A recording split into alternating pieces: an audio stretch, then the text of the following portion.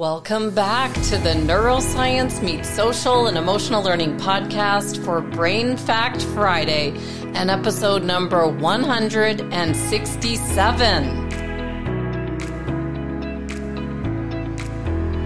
On the neuroscience of learning that was inspired with an upcoming interview with cognitive neuroscience researcher John Harmon, who will take us through how learning happens in the brain, as well as understanding what happens when performing a task like throwing a football while under stress.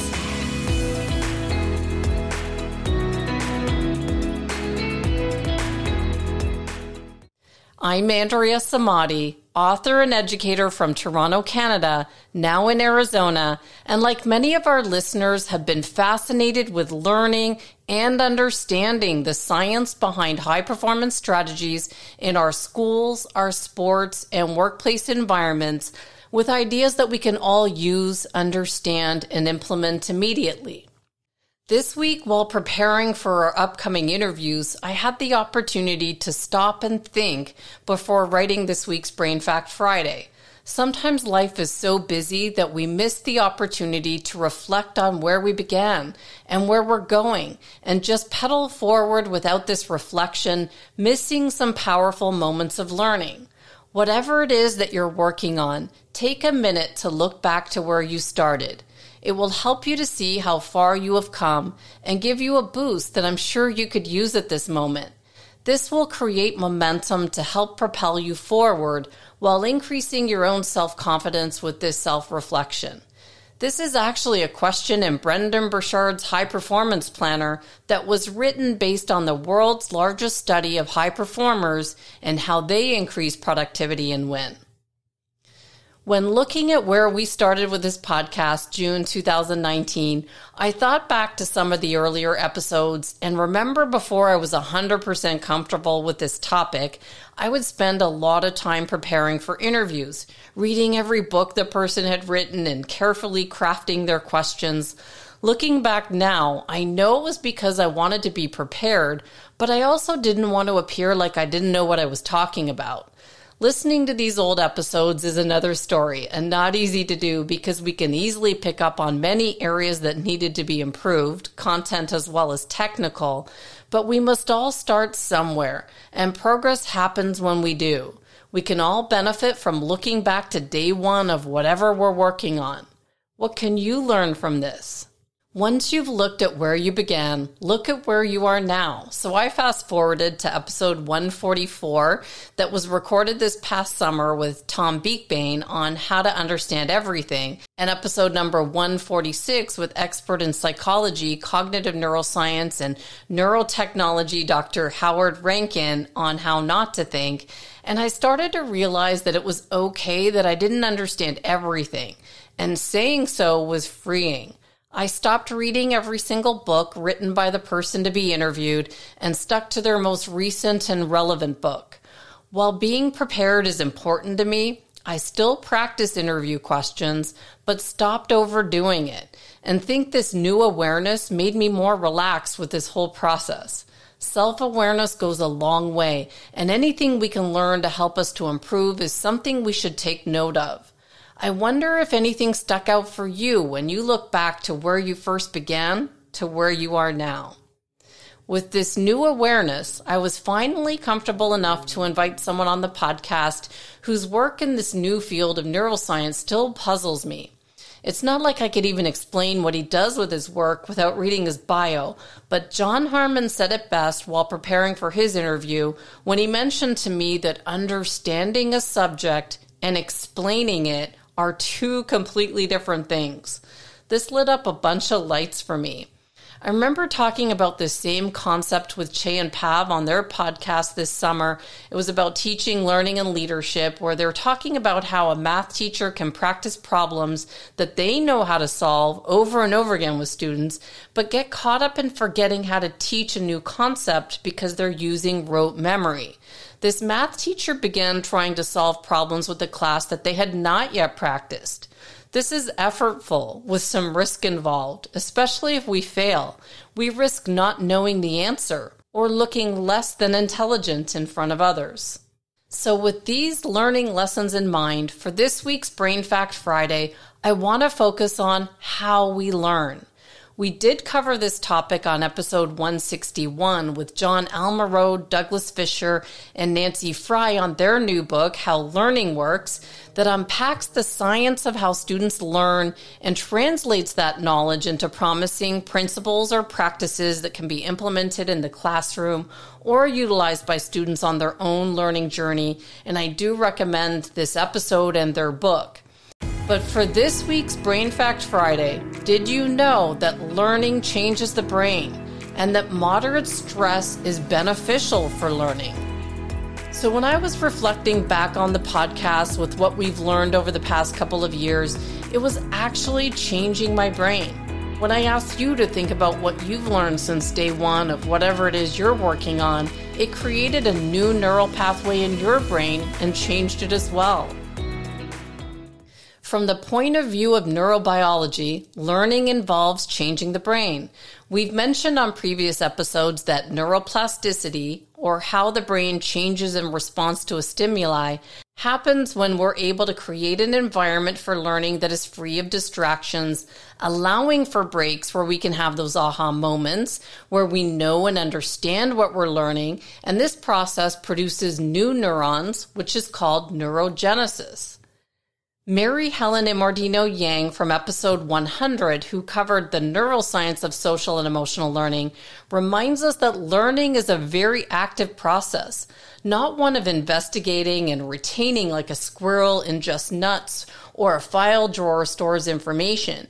Immordino-Yang, a professor of education, psychology, and neuroscience at the University of Southern California's Rossier School of Education, explains that life exposes a brain to a limitless ocean of information. Even if a person manages to memorize a portion of it, to squirrel it away, it does them little good unless they can access it at the right moment and apply it to real-world context. Which is what I did when I realized that saying I didn't understand everything really made an impact on how I'm preparing for future interviews. And whatever you uncovered should have an impact on what you do moving forward. That's learning in action. The task of learning is to transform some of that information into knowledge that can be used and acted upon. And this is what creates new neural pathways in the brain that causes the brain to change with each new experience or pathways built. We must also understand that moderate stress is beneficial for learning, while mild and extreme stress are detrimental to learning. When I first began presenting on the impacts of stress on learning in the brain, all too often we would talk about stress reduction techniques, since it's true that too much stress causes brain shrinkage, but the right amount of stress can promote learning. Since we're all different, what could be considered to be moderate stress for one person could be severe for another, so each person needs to find their own balance of stress that in turn motivates them. You can see the infographic in the show notes with the 12 ways to combat stress that came from my presentation with educators. It was on stress learning in the brain. But this week's Brain Fact Friday made me think about how it's important to find the right level of challenge or stress to motivate each person towards improved performance. If we know that learning changes the brain and that moderate stress is beneficial for learning, what else can we do to facilitate learning? While researching, I found two key ingredients for learning: motivation or a willingness to learn, and the importance of a cognitively stimulating environment. The first, motivation or willingness to learn, is the starting point to learning anything new. One way to motivate the brain is to expose it to anything new and unfamiliar. When I think about some of the articles I read on the topic of neuroscience that go over my head, there's something inside me that causes me to stop and figure out the meaning one step at a time. When you have a clear why behind what you're learning, it's easier to put in the time and effort needed. The ability to learn new things, whether it's calculus or hitting a fastball or studying neuroscience, requires stretching the brain past the point of what's familiar or comfortable. I remember students always asking me, why do I need to know this? how does this apply to the real world? And while the real world application is important, I think that understanding how we're learning is the key to future success. Once we know how we learn best as individuals, we can learn anything, and the opportunities we can create for ourselves are limitless. Raising our next generation in a cognitively stimulating environment is another key ingredient for learning, where we ask our children or our students challenging questions that make them think, instead of just sitting them down in front of the television, video games, or computers. Children who grow up in cognitively stimulating and linguistically rich environments tend to be more sophisticated in their knowledge of the world and their ability to grasp things. As a parent, this one always catches me off guard, as there are many times that my children make a mess of the house creating forts to play in, and I have to remember to let them create these stimulating environments for them and suspend my need for order in the home. When I sit back, watch, and ask questions about their forts, there's always a story behind them that goes much deeper than what I could ever imagine. It's also those times when we don't have access to Wi-Fi that this type of creativity flows. When we spend more time in nature, walking together, laughing and playing, we learn so much more about each other than from our usual school or work environments. It's just being aware of how to create these stimulating environments to be sure that we're always encouraging that learning takes place. Imordino Yang reminds us that education is not about hammering facts, procedures, and information into a person's memory. It's about building mental skills and dispositions that will help people learn and succeed throughout life. While practicing math skills certainly has its place, so does walking through a forest and letting the imagination and creativity flow. Imordino Yang's work with students in Montessori schools also revealed many differences versus traditional schools, specifically that Montessori students were more effective at directing their own learning, and that they seemed more comfortable with not knowing things, which are characteristics that seem to correlate with improved learning at any age. Which brings this week's Brain Fact Friday into a close. It's okay to not know all of the answers. But when presented with something new and unfamiliar, we now have 2 new strategies to increase our own motivation, as well as for our students or children, and hold our attention, stretch our brain past the point of what's familiar to the unfamiliar, which is how learning takes place. It's not easy, it takes time and effort, but we all have the ability to use an understanding of our brain to improve our ability to learn. See you next week.